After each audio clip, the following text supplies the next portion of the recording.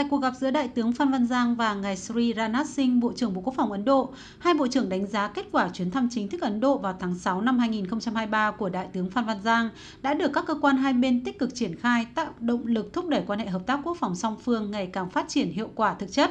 Hai bên nhất trí đẩy mạnh trao đổi đoàn các cấp, đặc biệt là chuyến thăm và tiếp xúc cấp cao, duy trì và nâng cao hiệu quả các cơ chế đối thoại tham vấn, trong đó có đối thoại chính sách quốc phòng cấp thứ trưởng lần thứ 14 tại Ấn Độ, phối hợp tổ chức thành công diễn tập chung về gìn giữ hòa bình Liên Hợp Quốc lần thứ 4 trên thực địa tại Việt Nam trong tháng 12 tới. Tại cuộc gặp giữa Bộ trưởng Bộ Quốc phòng Việt Nam và Bộ trưởng Bộ Quốc phòng Philippines Gilberto Teodoro, hai bên nhất trí tiếp tục tích cực phối hợp triển khai hiệu quả các nội dung được xác định trong bản thỏa thuận hợp tác quốc phòng song phương đã ký, tham vấn ủng hộ lẫn nhau trong các diễn đàn, hội nghị quân sự quốc phòng đa phương và kiên trì lập trường chung của ASEAN trong các vấn đề khu vực.